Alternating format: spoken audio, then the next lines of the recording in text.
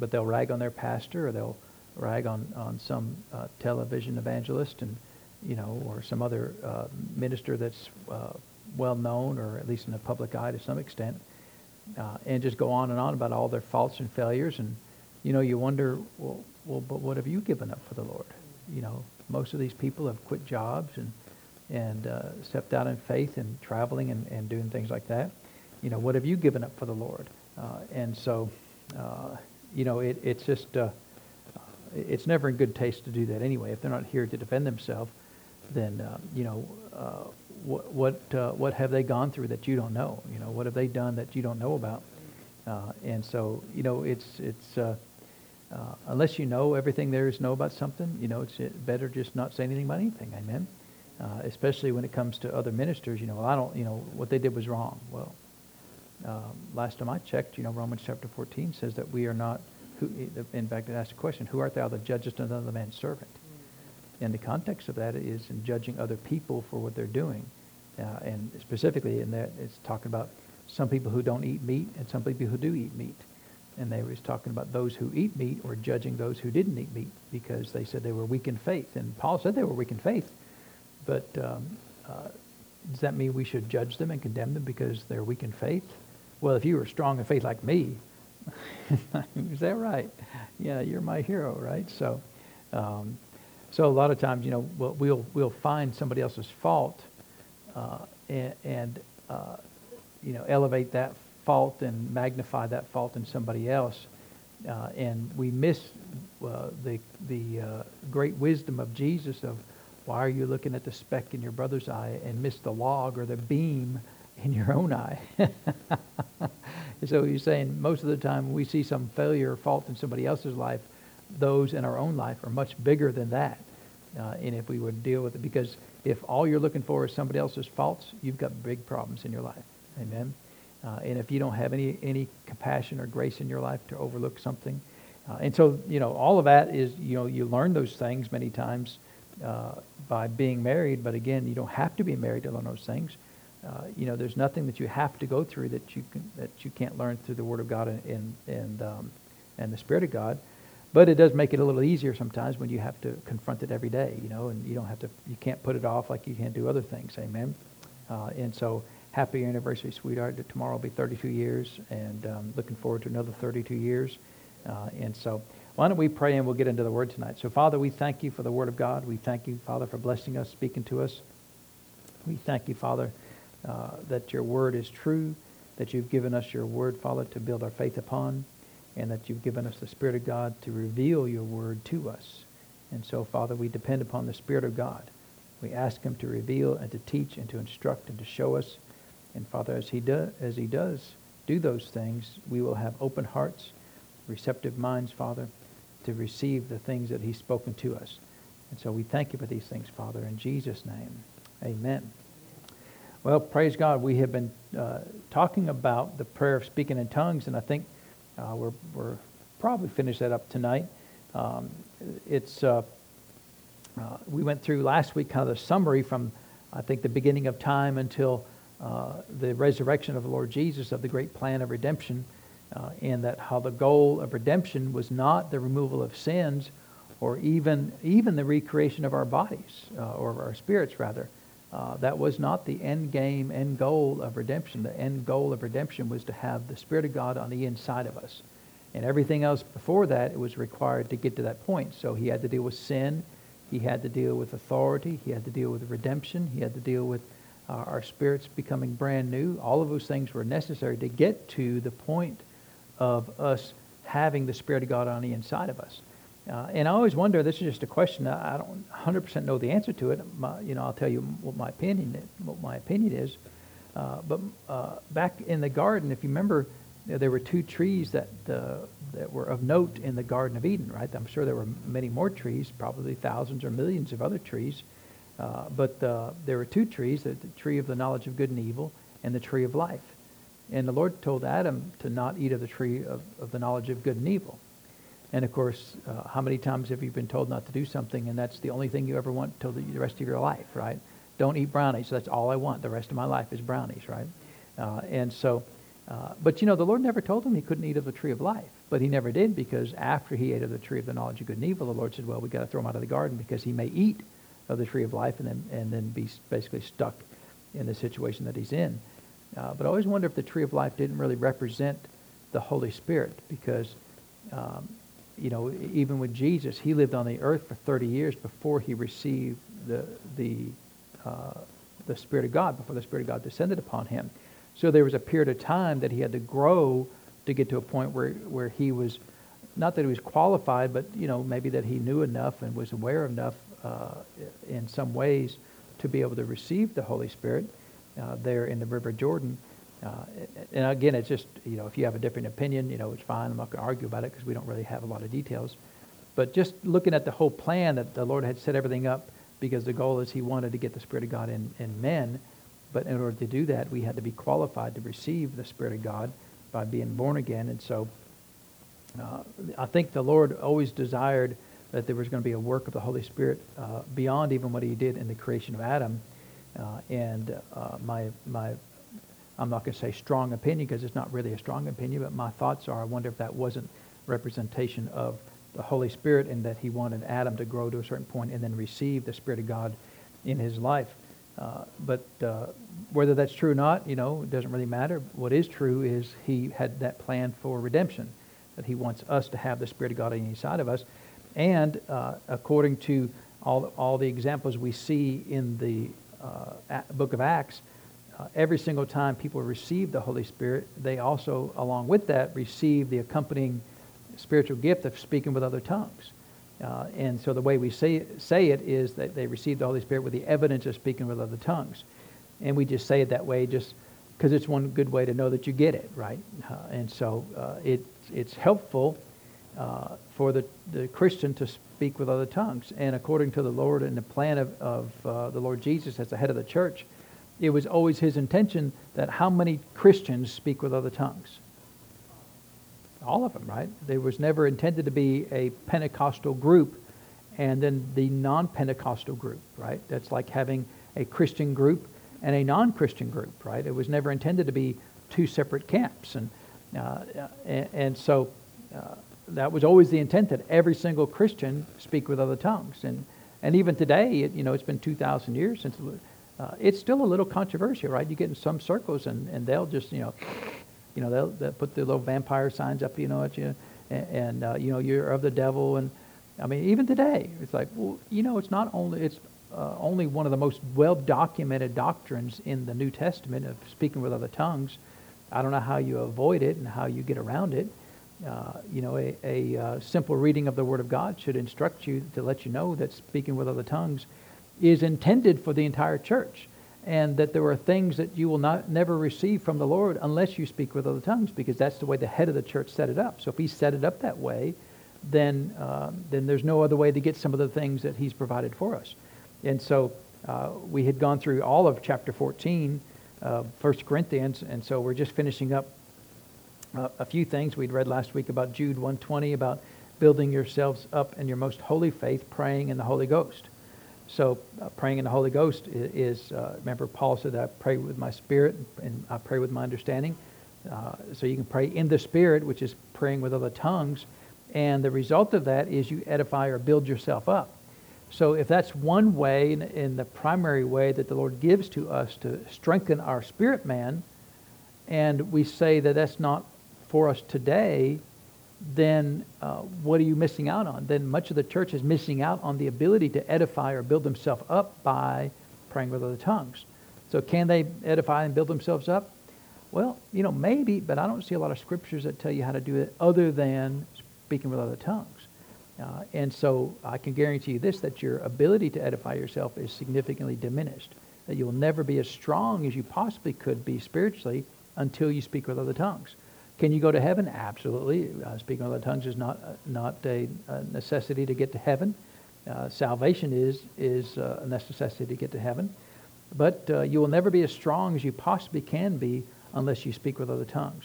And even for the tongue talkers, us tongue talkers, if you're not praying on a regular basis in tongues, then you're leaving that strength, out of your life, right? You're not allowing that edification, that building up to come into your life to strengthen you, to build you up, so that you're as strong a Christian as you possibly can. And so if the Lord, as the head of the church, gave us these tools, then we're really responsible to use these tools. Amen. Well, I don't like those tools. Well, you should take that up with the head of the church, right? Well, tongues is not for me. You should take that up with the head of the church, right? I don't believe in speaking in the tongues. You should also take that up with the head of the church, because he set all these things up. Amen. Then he said he would send, I will send the Comforter. Didn't he say I will send the Comforter? He sent the Holy Spirit. And if you remember when we looked at the analogy there that Jesus used in Mark chapter 2 about the wineskin. Remember that you had the old wineskin, and then you got the new wineskin, and then you got the new wine in the new wineskin. And so the old wineskin was the status of your spiritual person prior to you being born again. Then you become born again, you become a new wineskin, but then you get filled with the new wine in the new wineskin. So the recreation of the old bottle into the new bottle is the work of salvation. It is a work of the Holy Spirit. But then the filling of the bottle with the new wine is the second work of the Holy Spirit in a Christian's life, which is being baptized with the Holy Spirit and speaking with other tongues. To me, all that makes sense. It all fits with the whole plan from Genesis to the book of Revelation. It fits with the plan of God in the church. And so who are we to tell the Lord Jesus that it's not for us? I told you about, I was talking with a friend of mine one time, and actually I wasn't talking to him. He was talking to somebody else in my presence. You ever had somebody do that? Talk to somebody else while you're there for your benefit? Right? And so they weren't talking to me, but they said, well, I know that tongues is in the Bible. I said, it's just not for me. Now, you know that every word we say is recorded in heaven, right? Because remember, the Bible says that you're going to be judged for every single word, right? Every idle word. And so when you get to heaven, the Lord's going to hit play. And I guarantee you, that friend of mine, he's going to play that sequence of events right there. And then he's going to ask questions, right? Well, who's the one who sent the Holy Spirit with the evidence of speaking with other tongues? And of course, if they don't know, they're going to have cue cards, I'm sure, in the background. The answer is this, in case you don't know, right? And so I'm sure that by then, maybe he'll know that the answer is the Lord Jesus. And he's, well, who's the head of the church? Well, I am. See, so my will was for you to receive the Holy Spirit, but you decided that my will is incorrect. Is that right? Is that what you were saying? That's when it gets to be really uncomfortable, right, with the Lord. Now, he's not going to zap you and send you to, to the gulag or anything like that. But I imagine that he will bring those things up, right? You remember when the disciples were talking about things, and Jesus goes, what are y'all talking about?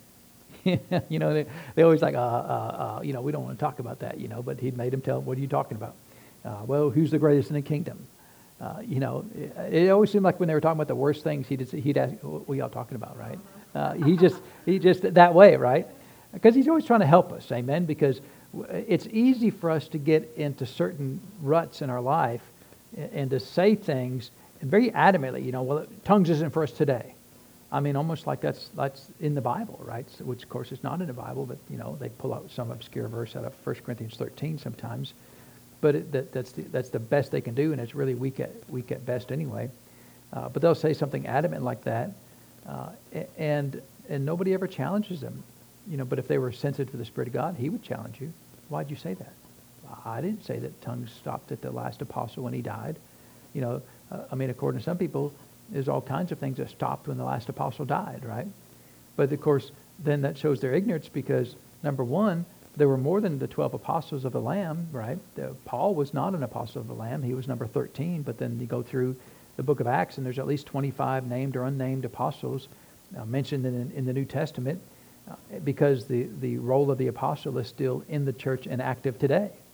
And so, if you want to make the case, then okay, yeah, I agree 100%. That when the last apostle died, tongues stopped, which at this point in time, the last apostle has never died, because there's always another apostle somewhere in the earth. Amen?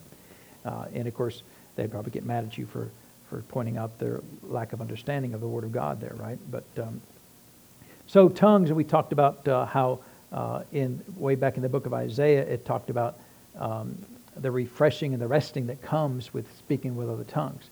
And part of that is the New Testament talked about how times of refreshing come from the presence of the Lord.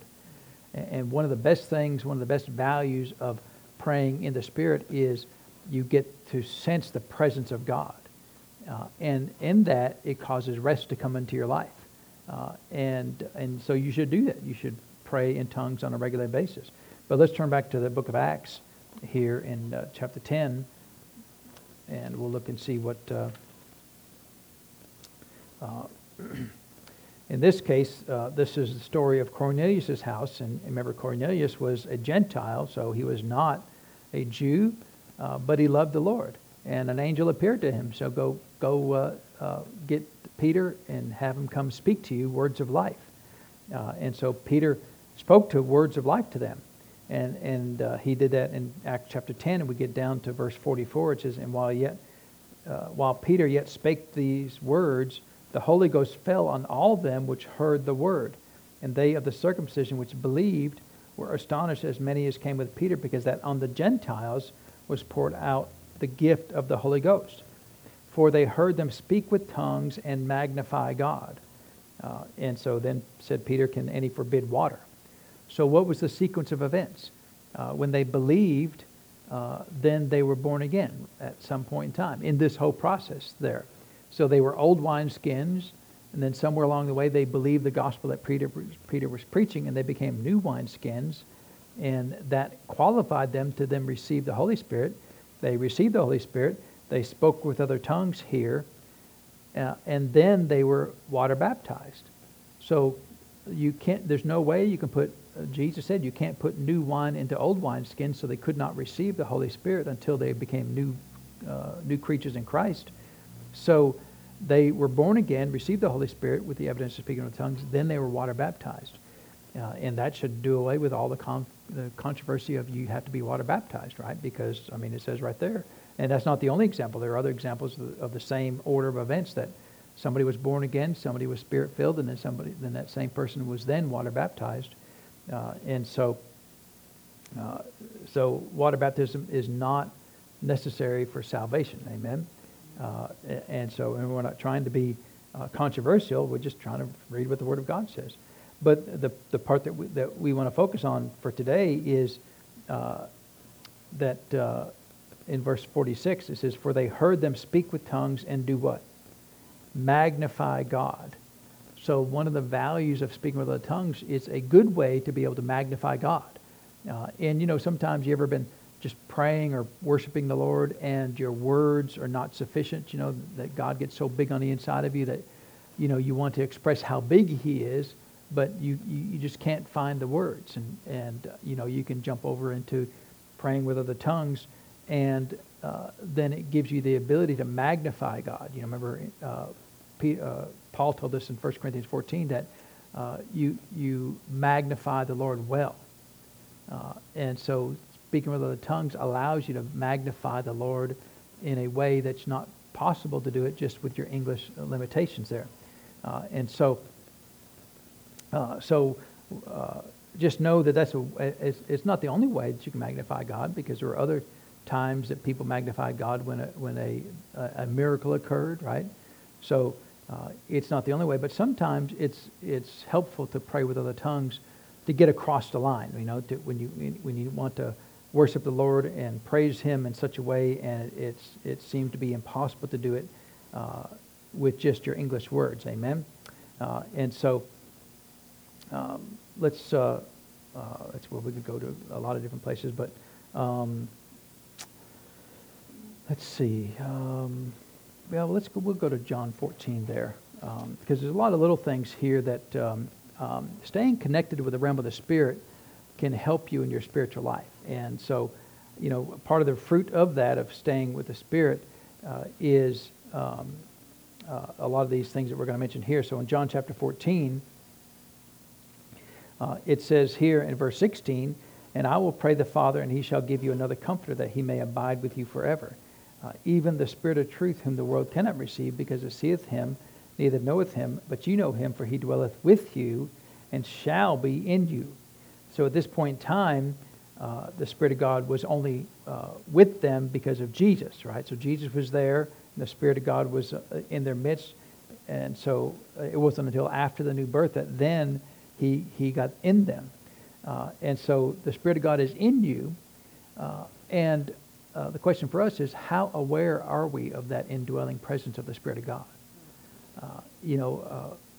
How many Christians do you know that go for days, weeks, or months, or years and never really know that the Spirit of God dwells on the inside of them? Amen? And so one of the great values of praying with other tongues is it reminds you of that indwelling presence of the Spirit of God. He's holy, right? And if you know that He's there, there's a lot of things that people would not do if their mother was present with them, right? They wouldn't steal or rob or cheat or cuss or, certain things. Sometimes I'll show up as a pastor and everybody stops cussing, puts down their beer bottles, and because I showed up. I don't say anything. I don't judge them or anything like that because I showed up, then they straighten up, and I'm not, I would prefer not to listen to a bunch of cussing, but, I don't make a rule that please don't cuss, in front of me or anything like that. But, a lot of people have at least some level of respect for people, especially ministers, and they will straighten up. Well, how much better is it when you know that the very presence of God is with you? I talked to a fellow one time. He was a Christian, but didn't believe in the work of the Holy Spirit, didn't believe in speaking with other tongues for sure. And so, I started asking him questions. And, doubt and unbelief never can withstand any scrutiny at all. And so you're saying the Spirit of God doesn't speak to you? No. So He doesn't lead you and guide you in all truth, show you things to come? No. You don't pray in other tongues? No. And so I said, so what's He doing?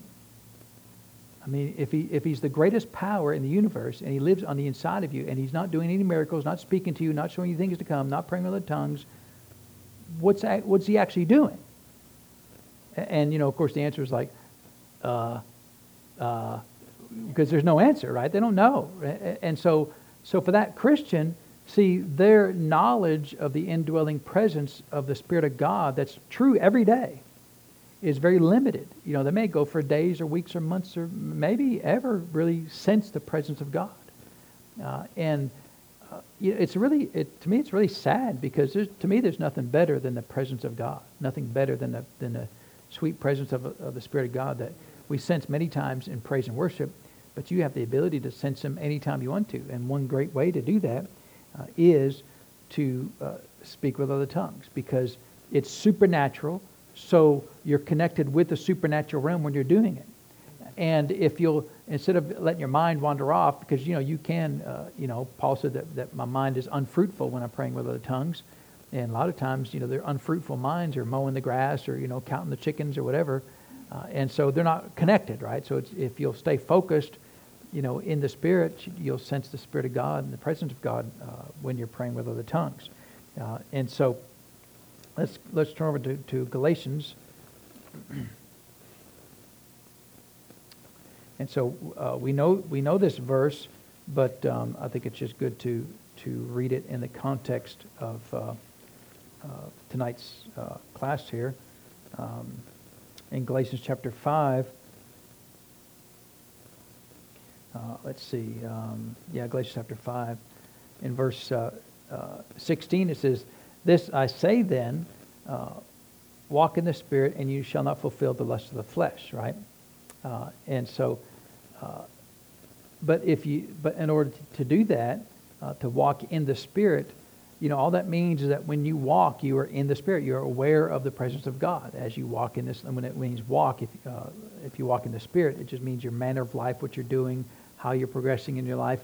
So when you're walking, you stay in the Spirit. So in other words, if the Spirit tells you to go left or to go right, then you should go right because that's where the Spirit of God's going. And a lot of times, He'll tell you to go right and you just keep on going straight. And, now He's over there and you're over here and He's not leaving you or forsaking you, but His will is to be over there.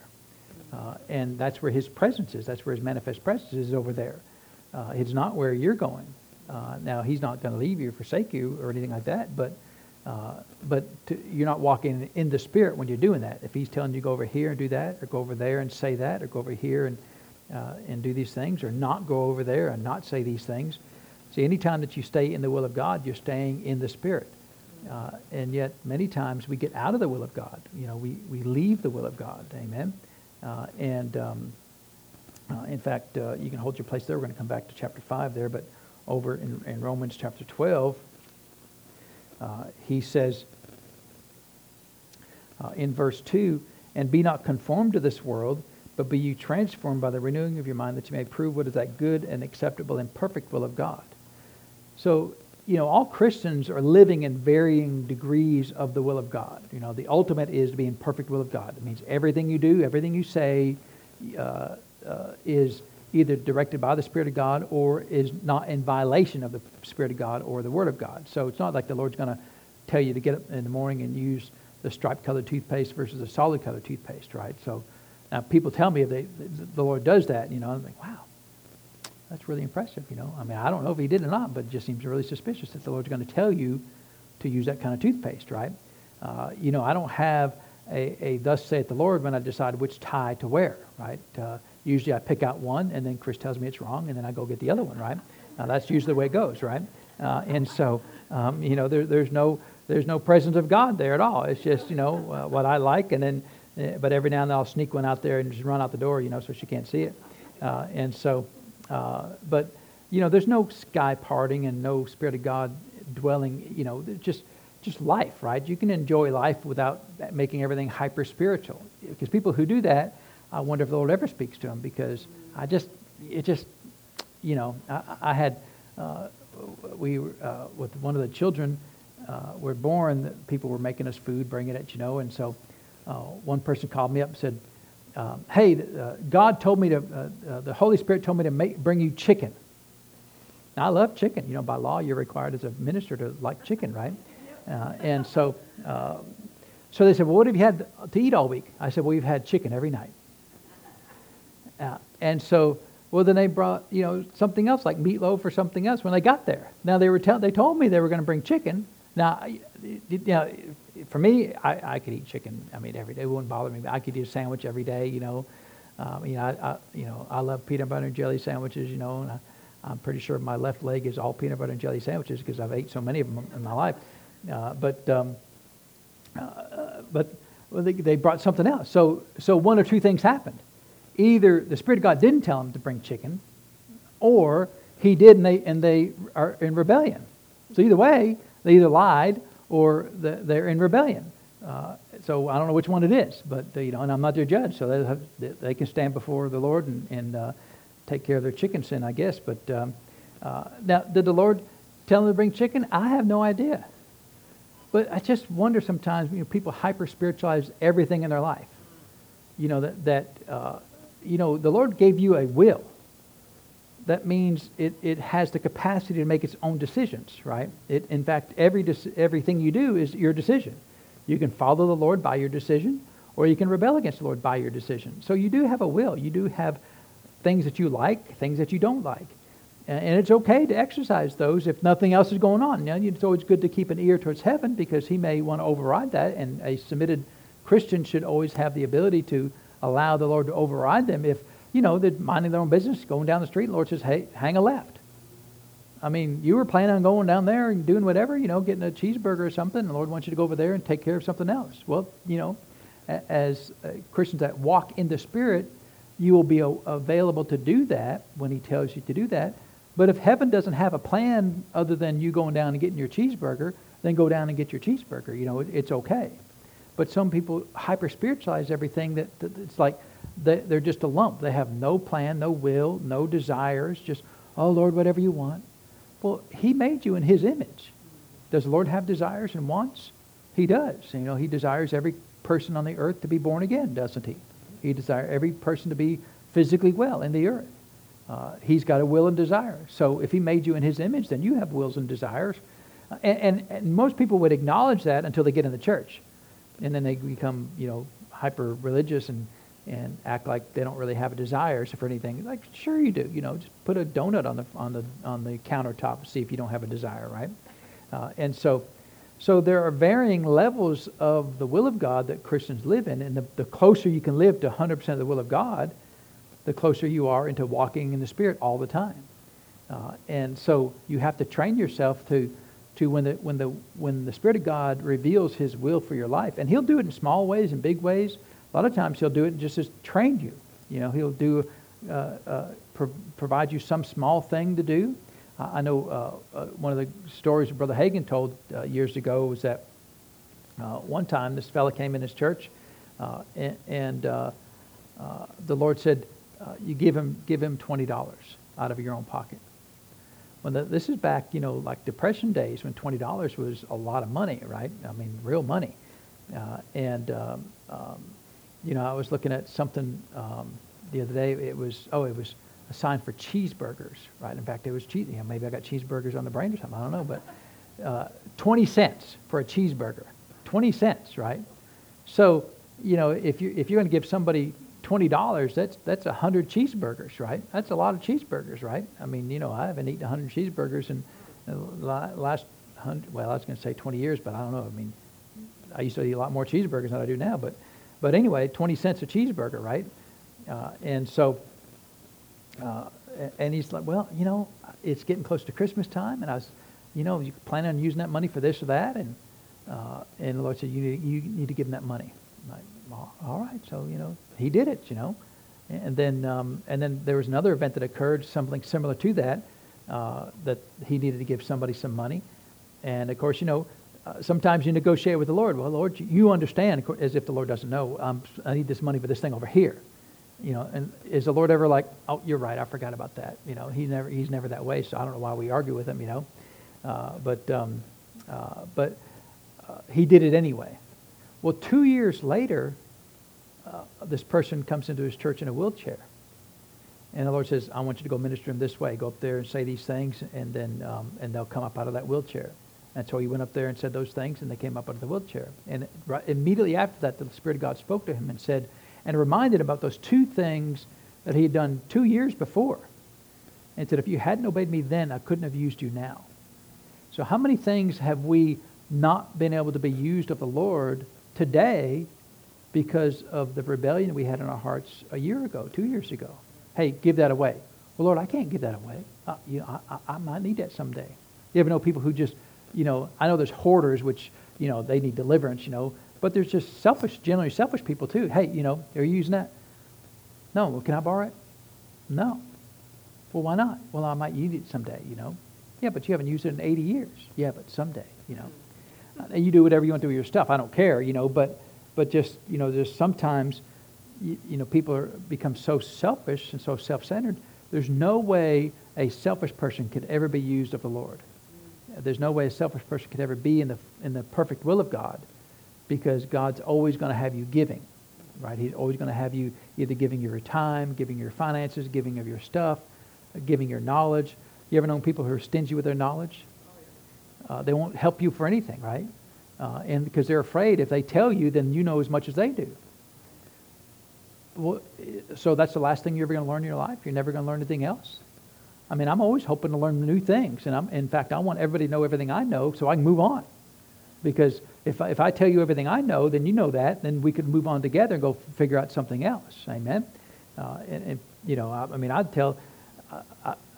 I'm more the opposite, I'll give people way too much information, Well, you can take the square root of that, and you've already lost them after square root, right?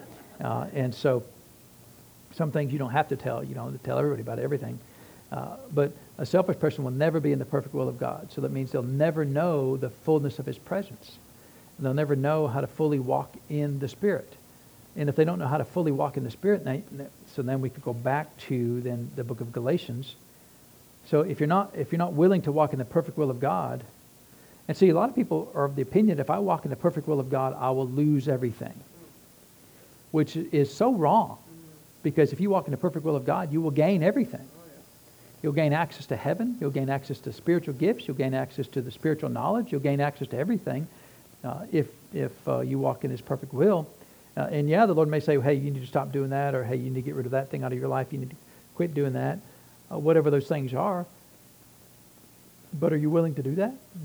Is the cost okay for you to give that up in your life, or to start doing that thing in your life? That's really for you to decide. But if you see the value of these things, if you see what He said in Galatians chapter 5, in verse 16, this I say then, walk in the Spirit, So that means to fully walk in the Spirit of God is to fully walk in His will. The result of that, the fruit of that, is that you will never fulfill the lust of the flesh. He never said that the lust of the flesh will go away. The lust of the flesh will always remain as long as we live in this mortal body.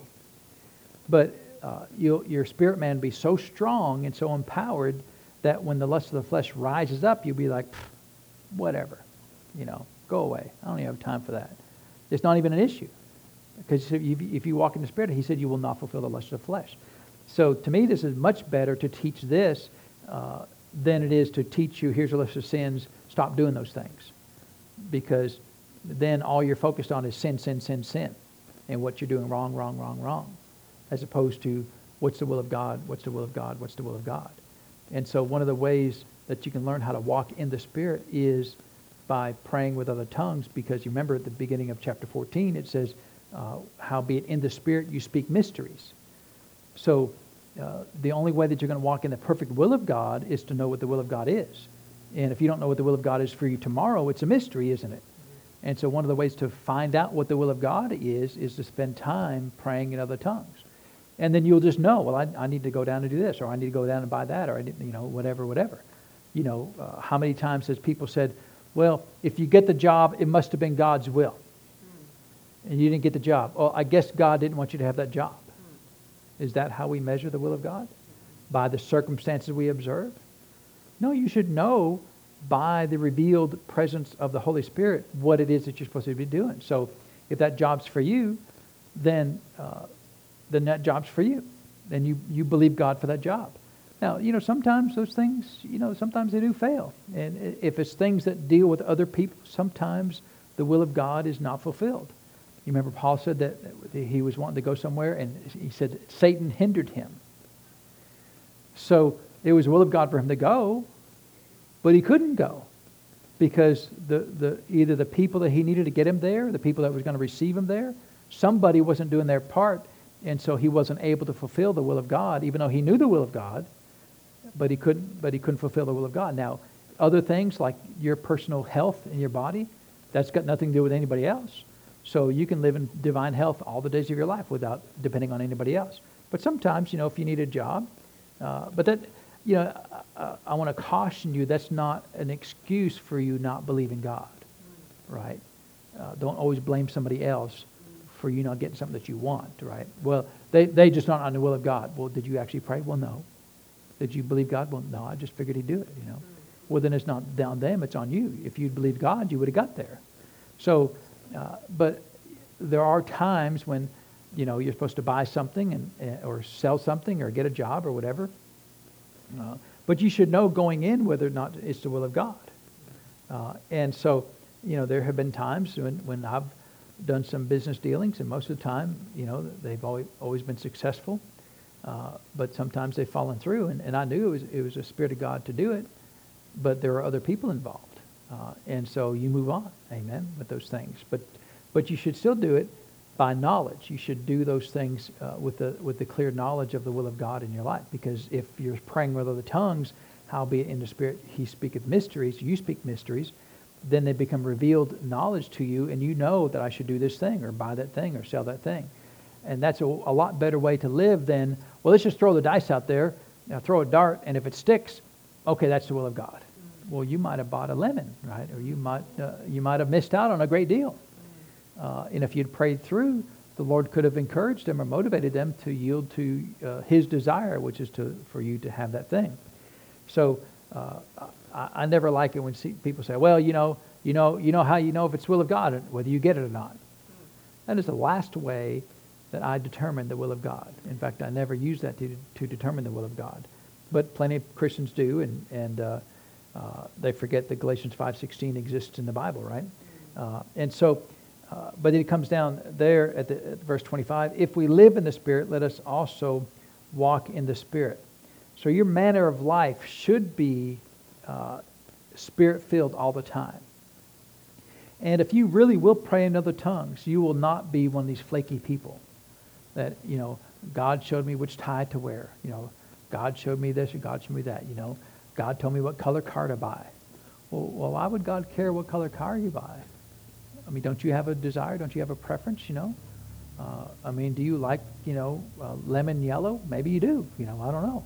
Well, God told me to buy it. You like yellow? No, I really despise yellow, but the Lord told me to buy that yellow car. Well, I mean, maybe he did. I'm nobody's judge, but it just seems real fishy to me that you don't like yellow, but he told you to buy the yellow car, right? Surely there's one color that you like out there that's available to you. And so we've got to be careful about making up things like that and saying that God spoke to us when he really didn't actually speak to us. Amen. And then let's go over to Romans chapter 8.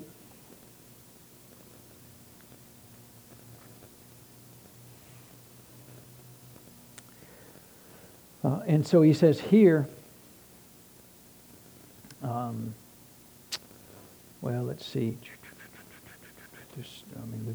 We can't go all the way back to verse 1. We'll be here for the next forever, right? I love Romans chapter 8. It's just a great chapter there. But let's just start in verse 24. It says, "For we are saved," that word saved there is sozo, "we are saved by hope, but hope that is seen is not hope, for what a man seeth, why doth he yet hope for it?" So, when redemption was completed at the resurrection, right? So redemption wasn't completed at the cross. Redemption was completed at the resurrection. The Lord paid for everything that ever needs to be done for you. Amen. He's not going to go back to the cross. He's not going to shed any more blood. He's not going to pay any more price. All the price that's ever going to be paid for has been paid for at this point in time. But if you look at the condition of our lives, as soon as we become Christians, our spirits are born again. And so we see the full manifestation of redemption in our spirits. But our bodies are not manifested as glorified bodies yet. So the price to become a glorified body has been paid for by Jesus, but the manifestation of the redemption of our bodies won't occur until sometime in the future, right, when we get glorified bodies. So when you say that we're saved in hope, that's the part of the hope that we're still waiting on, right? So we're saved immediately in our spirits and receive the manifestation of redemption in our spirits, but our bodies are on delayed, right? And so when is that? We don't know when that is, but whenever that is, it'll be a good day, right? We get out of these death-doomed bodies, and we get immortal bodies. And so he said, if we are saved by hope, but hope that is seen is not hope. So if you had a glorified body, then there's no hoping. You've already got it, right? So hope is in the future. And he says in verse 26, "Likewise, the Spirit also helpeth our infirmities." Now, this is not talking about sickness and disease. This is talking about weakness, because the word infirmity, we studied this, I think, a few weeks back in healing school. The word infirmities primarily means weakness, but it always means weakness, but it could be weakness of the flesh in the sense of sickness and disease. It could mean weakness of the flesh in the sense of you yielding to sin, or in this case, it means weakness in your ability to pray the perfect prayer. So it's not talking about sin, it's not talking about disease, it's talking about your inability to fully accomplish God's will in the earth. And so he said, he helps our infirmities, for we know not what we should pray for as we ought. So what's the infirmity or the weakness or the inability? It's our ability to know exactly how we should pray when prayer needs to be done. So so-and-so could say, "Hey, would you pray for me? Well, what do you want?" "Well, I want this job." "Well, okay." But you don't know exactly what you should pray for them to get that job. Is it praying for their boss? Is it praying for the company? Is it praying for them to do good in the interview? Is it praying for, it could be 1,000 things, right? What's the perfect prayer for them to get that job? Because if they go in and have, a bad first impression, going, slobby hair, terrible clothes or whatever, haven't taken a bath in a week or whatever the deal is, you can pray all day long. If they're not willing to do their part, you can't pray beyond their ability there. And so your prayer might need to be, "Lord, kick them in the behind and tell them to straighten up, and talk like a normal person. Don't go in and just, be rude and disrespectful." So it could be a lot of things, right? You don't know exactly now if it's for you, typically you would know for you how to pray. But even for you, if you've got two jobs and job A and job B, and you don't know which one's the best job, well, then you don't know how to pray. Lord, I want a job, and I got these 2 good job offers. I don't know which one is the best one for me. Everything seems to be pretty good, down the middle there. But anything that you don't know exactly how to pray for, then who is your helper? Because remember when Jesus said, "I'll send the Comforter," but that word Comforter is the Greek word Paraclete, which means one of the definitions of that is helper. So he is our helper, right? The Spirit of God helpeth our infirmities, for we know not to pray for as we ought, but the Spirit itself, or rather Himself, maketh intercession for us with groanings which cannot be uttered. And one scholar said that cannot be uttered in articulate speech. So in other words, you can't speak it out in English because you don't have the words to speak it correctly. So how is He going to help you with groanings which cannot be uttered in articulate speech? Well, that's going to be through the praying, speaking in other tongues. Amen. Now, if you don't have that ability to speak with other tongues, if you think that's not for you, then the Spirit is unable to help you to pray for the things that you don't know how to pray for. So you're kind of stuck. You can pray as far as your natural ability allows you to go, and that's pretty short, right? That's about like this far, and then after that, you don't have any other tools available to you if you don't believe in speaking with other tongues. But if you do believe in speaking with other tongues, then the Spirit has the capacity, the ability. The Spirit of God can hook up with you and join with you together, right? Because if 2 of you gathered together in His name, right? If 2 of you agree of touching anything on the earth, well, you and the Holy Spirit are 2 people, aren't you? Then you can get the job done. And then, just as a side note, since we're here in Romans chapter 8, I'm going to read verse 28. It's not going to anything to do with prayer, but I just like it there. And it says, "And we know that all things work together for good to them that love God, to them who are called according to His purpose." And this verse has been used to correct every disaster in the entire world, right? And I've always wondered, why is it that we use it only in the negative, backward sense? Because if He works all things together for good, why aren't they prepared for good for you before you get there? Because if it's already working together for you good when you arrive, then there won't be a disaster. And the Lord's not about yesterday. Now, can He fix things? Well, sure He can, but that's not what this Scripture is here for. The Scripture is so that when you believe in God, so that when you arrive, things are going to be okay. All things work together for good when you arrive. It's not about when the tornado strikes and your house burns down, then God's going to work out for you good. You're going to get a new house. Well, that's great, but you know how aggravating it would be to wait for a new house to be built and go find all new furniture and go pick out all the paint colors. And anybody ever built a house? How many decisions you got to make to build a house, right? And you're not going to build it the same way. There's no way. I mean, if we got a whole new house, there's no way. My wife would say, "I want everything to be exactly the way it was yesterday," right? Now, if it's me, it'd be like, "Well, yeah, we already picked a good color gray. The doorknobs are this color. Just rinse and repeat, right?" But no, my wife would be like, "No, we already did that once. What's wrong with repeating it? It's okay to repeat it, And so, but no, Romans 8:28 is talking about you having faith that when you arrive, that things are going to work to your benefit. Amen. And that's really, you're praying about things that are happening today and happening tomorrow. You can't pray and change things that happened yesterday. You can't do that, right? It's already a done deal. And so, but a lot of them, a lot of folks will look at that thing in the backward sense. So, yeah, we can go there. Let's turn to James chapter 3, and then we'll finish up with that there as well. So, one of the things that's common in our lives is that we're so used to walking in the natural realm that our natural carnal self just takes over and runs our lives all the time, and we're so used to that, and we're so unaware of the spirit realm that we're just used to and comfortable with leading carnal lives, and carnal means natural. It doesn't mean carnal sins like sexual sins or anything like that. It just means living in this natural realm, the realm of the sense realm. Amen. And if we're not careful, we'll lead our lives only in the sense realm, and we'll never be spirit-filled, spirit-led Christians. And so we know here In James chapter 3, it says in verse,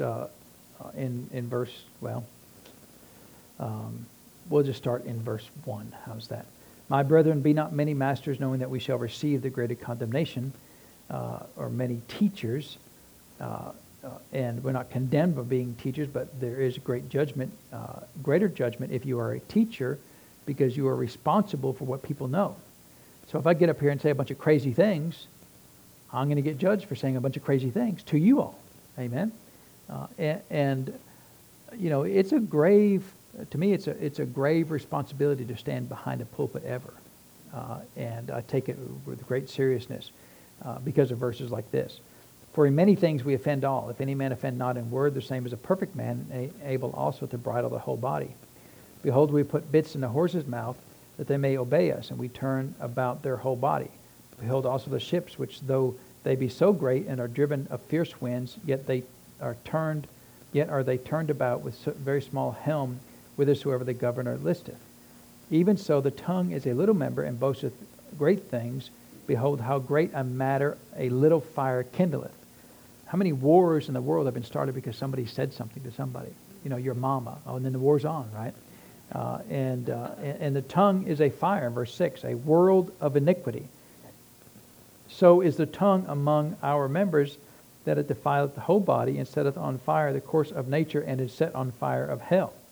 For every kind of beast, and of the birds, and serpents, and of things in the sea, is tamed, and hath been tamed of mankind. But the tongue can no man tame. It is an unruly evil, full of deadly poison. So James must have got his feelings hurt by somebody saying something mean to him one time or another. I don't know. He's really seemed to be touchy about our tongues, right? I mean, whatever experience he went through must have been pretty rough, right? And have you observed that words that some people can say the most unkind words? It's been my observation that the people who have the greatest ability to say the most unkind things are church people, because they know exactly the things to say, that the most unkind things to say.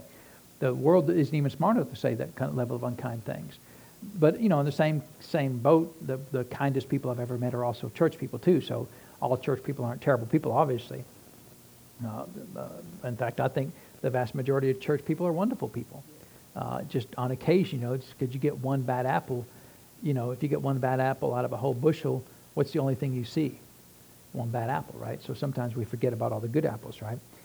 But if you want to learn how to tame your tongue, if you want to be a person who speaks good words, right? Because the Bible talks a lot about your tongue and about letting every word be words of grace, right? In fact, he comes down and he continues to talk about that. In verse 9, he says, Therewith bless we God, even the Father, and therewith bless we men, which are made after curse we men, which are made after the similitude of God. Out of the same mouth proceedeth blessing and cursing. My brethren, these things what? Ought not be so. Ought not so to be. So, and I always ask the question, well, why did he write it? Because they are so. He said they ought not be so, but he wrote them because they are so. Blessing and cursing came from some. Now he said brethren, right? So in the church, there's blessing and cursing comes from the same mouth. You ever heard Christians cuss, but they'll go to church and raise their hands and, Lord, I love you. When they turn and cuss on a Monday, right? Well, what's that called? Blessing and cursing come from the same mouth, right? And what did James say? These things ought not be so, right? And so what's the problem? Well, the problem is we're not spending enough time speaking with other tongues and being connected to the realm of the Spirit. And so our tongues, what do you call it? An unruly evil. Unruly evil. And why are our tongues unruly evils? Because we will not speak in other tongues. We will not stay connected to the realm of the Spirit. And so we live in the natural realm only, in the carnal realm, in this realm that we can touch and see and feel and hear, right? And so if you want to learn how to be a person who doesn't say things like that, then you need to pray in other tongues more. And let's just go one more place just to kind of bring that point home a little bit. Go back to Romans chapter 8. Again, I love Romans chapter 8, so we get to go back and look at something else here in Romans chapter 8. He says in verse 6, For to be carnally minded is death. Now, the word carnal there is natural, right? It means natural. It doesn't mean, carnal, like carnal sins, like bad sins specifically. It means staying in this natural realm, not in the spirit realm like you're supposed to be when you're praying with other tongues, but in this natural realm. So to be carnally minded or naturally minded is death. Now, the word death can mean without power. So it doesn't mean that you stop existing, that you stop your heart beating and you cease to exist. It means that you are living a life without power. So to be carnally minded is death, but to be spiritually minded is life and peace. Well, how do you get spiritually minded? Well, you stay in the Spirit. You pray in the Spirit. And I think one of the greatest fault, I believe, in the church is not praying enough in the Spirit. We tend to stay natural. How much wars and rumors of wars go on in churches all the time? Fightings and arguing and unkindness go on in churches all the time, every day. And the root cause of it is they're carnally minded. They're just naturally minded. Now, I remember one time my pastor had me deal with a situation. He always had me deal with things he didn't want to deal with. So you go deal with that. Okay, But there was a fellowship hall, and people would sign up to use the fellowship hall for their events in the church, and so the college aides had it scheduled to use it for their event, and then the women's group had it scheduled for their event, and one was supposed to follow the other. Well, last year, the college age, there was like one time a year, right? Whatever this event was, they both have it on the same day. I don't know why, but whatever reason. But the college group went over their time. So it's supposed to end at 2, and they went to 2 minutes after or something. I don't know what the time was, but whatever it was, might have been 30 seconds after 2 o'clock. And so now they're arguing, about the next meeting's coming up. It's been a whole year now, right? The next meeting's coming up. Now they're arguing. Well, you need to, leave on time. And, well, okay. And so the pastor says, you go deal with that. And so, of course, I didn't know what was going on. I said, what's the problem? Well, last year, he scheduled this time for the college group, and he went over his time. And he don't need to be doing that because it's our time, and we need to have the room there, just mad, really? You think, somebody slapped a child or something, something real, a real problem, right? He went over his time, And I said, well, okay. So I looked at the college-age guy. I said, are you going to leave on time? Yeah. So I looked at the mad hen, and I said, anything else? He said he's going to leave on time. Well, he better leave on time. Well, he just said he would. What, you want like an arm or something? You want, like something written in blood or a contract? He just said he would. So why are you arguing? Because they're carnal, natural, right? Well, it's important to have it on time. Okay. Is it more important than how you treat your brother? Is it more important than maybe God is raising somebody from the dead, right at, 1:59 p.m.?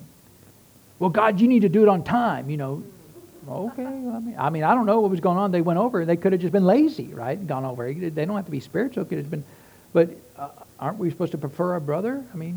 What's it matter if it's I know, if it says 2 o'clock, you should start at 2 o'clock.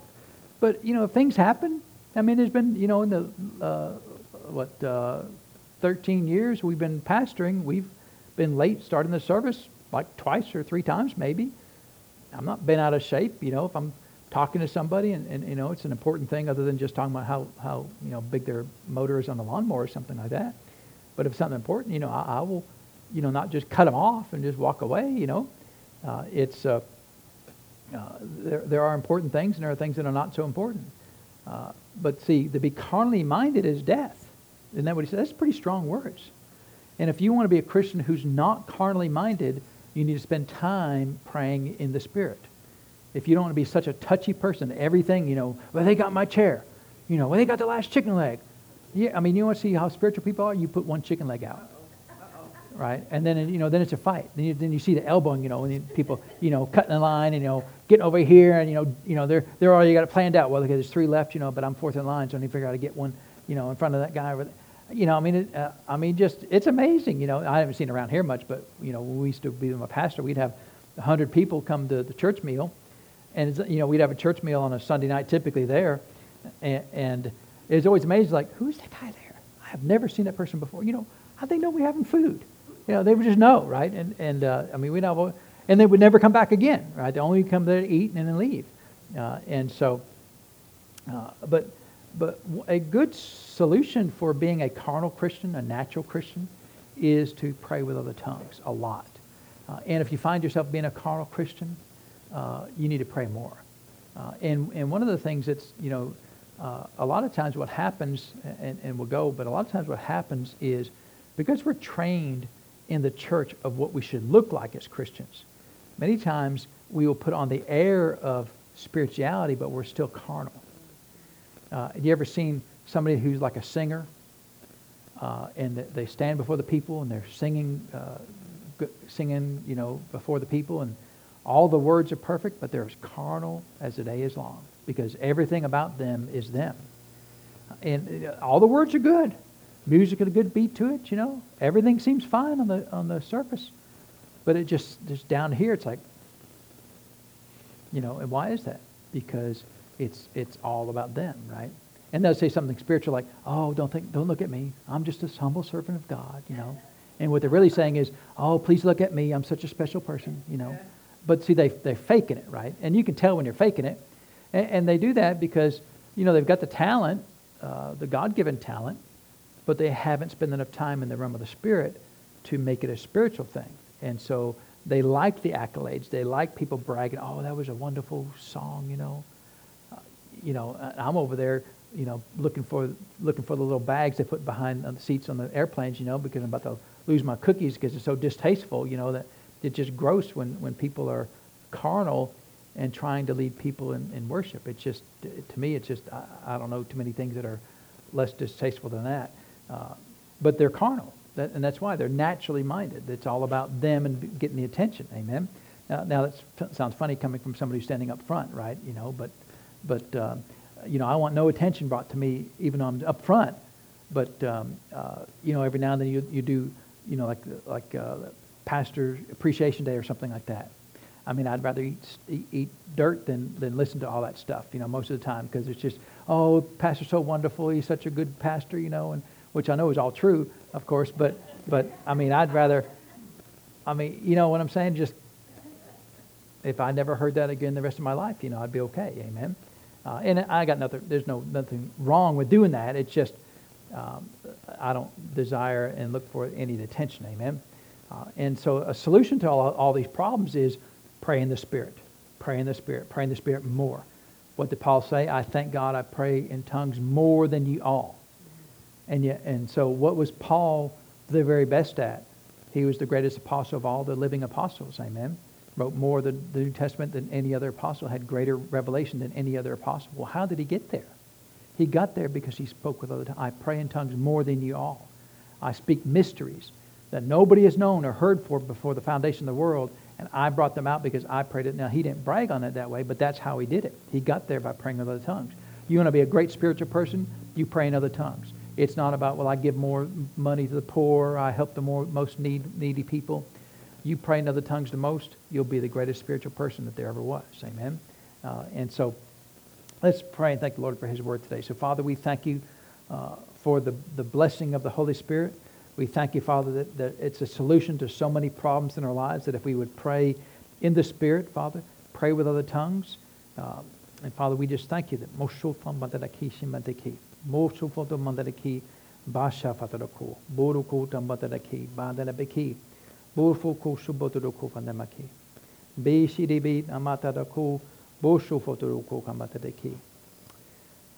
the Spirit of God says that praying in other spirit is the doorway to the spirit realm, that connections to the realms of heaven, to the realms of my will and realms of my words are brought together with people in the earth by the spending time in praying in other tongues.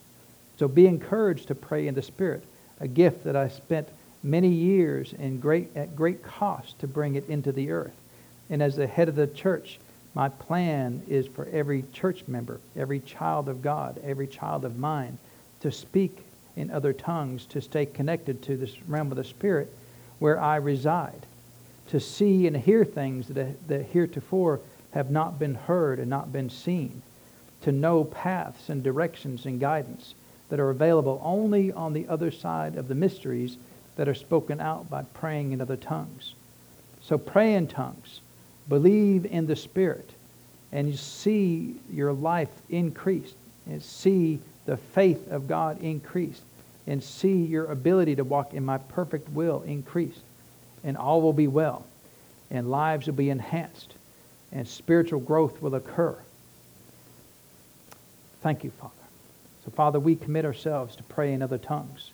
We commit ourselves to pray in the Spirit as Paul instructed us, as you instructed us through the hands of Paul, through the words that Paul wrote for us. Father, we will pray in other tongues, and we will see increase in our lives, Father, and we will walk more closely with your will. And we thank you for it, Father. We give you the praise and the honor for it, Lord, in Jesus' name. Amen. Well, praise God. Is the Lord good? He's good. Amen. So, yes, ma'am. Yes, ma'am.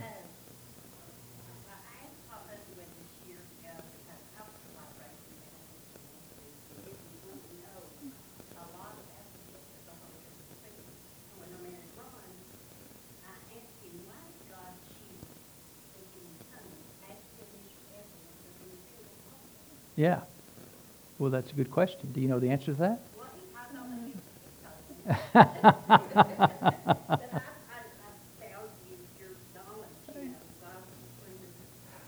Well, I mean, I'll tell you what I think is, I really have no idea. We know that it was prophesied in the book of Isaiah with stammering lips and tongues that he would speak to his people. Part of what I believe, it's not a big part of it, is he wanted something that was unique, that was not available in the Old Testament, because tongues are the only spiritual gift that's unique to the Old Testament. Even Jesus didn't speak with other tongues, right? So it's something that he wanted to do that was unique with the New Testament, with the New Covenant, right? So we have a New Covenant, and so anytime he did a New Covenant, there was always something new he brought along with it, and that's really the only thing that I can see that seems like he wanted to just really put a bow tie on the New Covenant.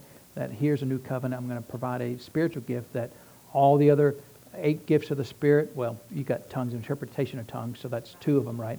But the other 7 gifts of the Spirit were all in manifestation, both in Jesus' ministry and in the Old Covenant. But tongues are unique to us, and so the church age is a unique age, right? That's unique in the history of mankind. So, and that's the only thing that I can see that I've seen from the Word of God, is that he wanted to make it unique. And we have the value. You know, the other part is really, I think, more important is that it's a supernatural gift that is easy to observe. If it's a word of knowledge, I mean, you could fake that, right? You could just read somebody's history in a paper and go, oh, yeah, I know. Yeah, what's that? Well, they can, but I mean, for you personally, I guess you could fake it, but for you, why would you fake it yourself, right? But for you personally, it gives you a connection to the realm of the Spirit, and I think that's really the primary purpose of it. But he did want to make it unique, I think, for the new covenant. So is that what Ron told you? Ronnie's dad. Yeah. What did he tell you? Because he's a great man of God, right?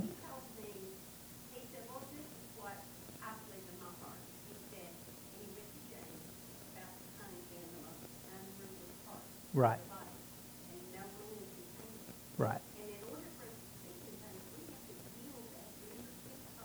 Right. Yeah. Well,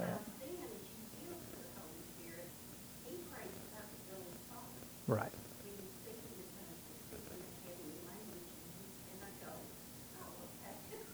Yeah.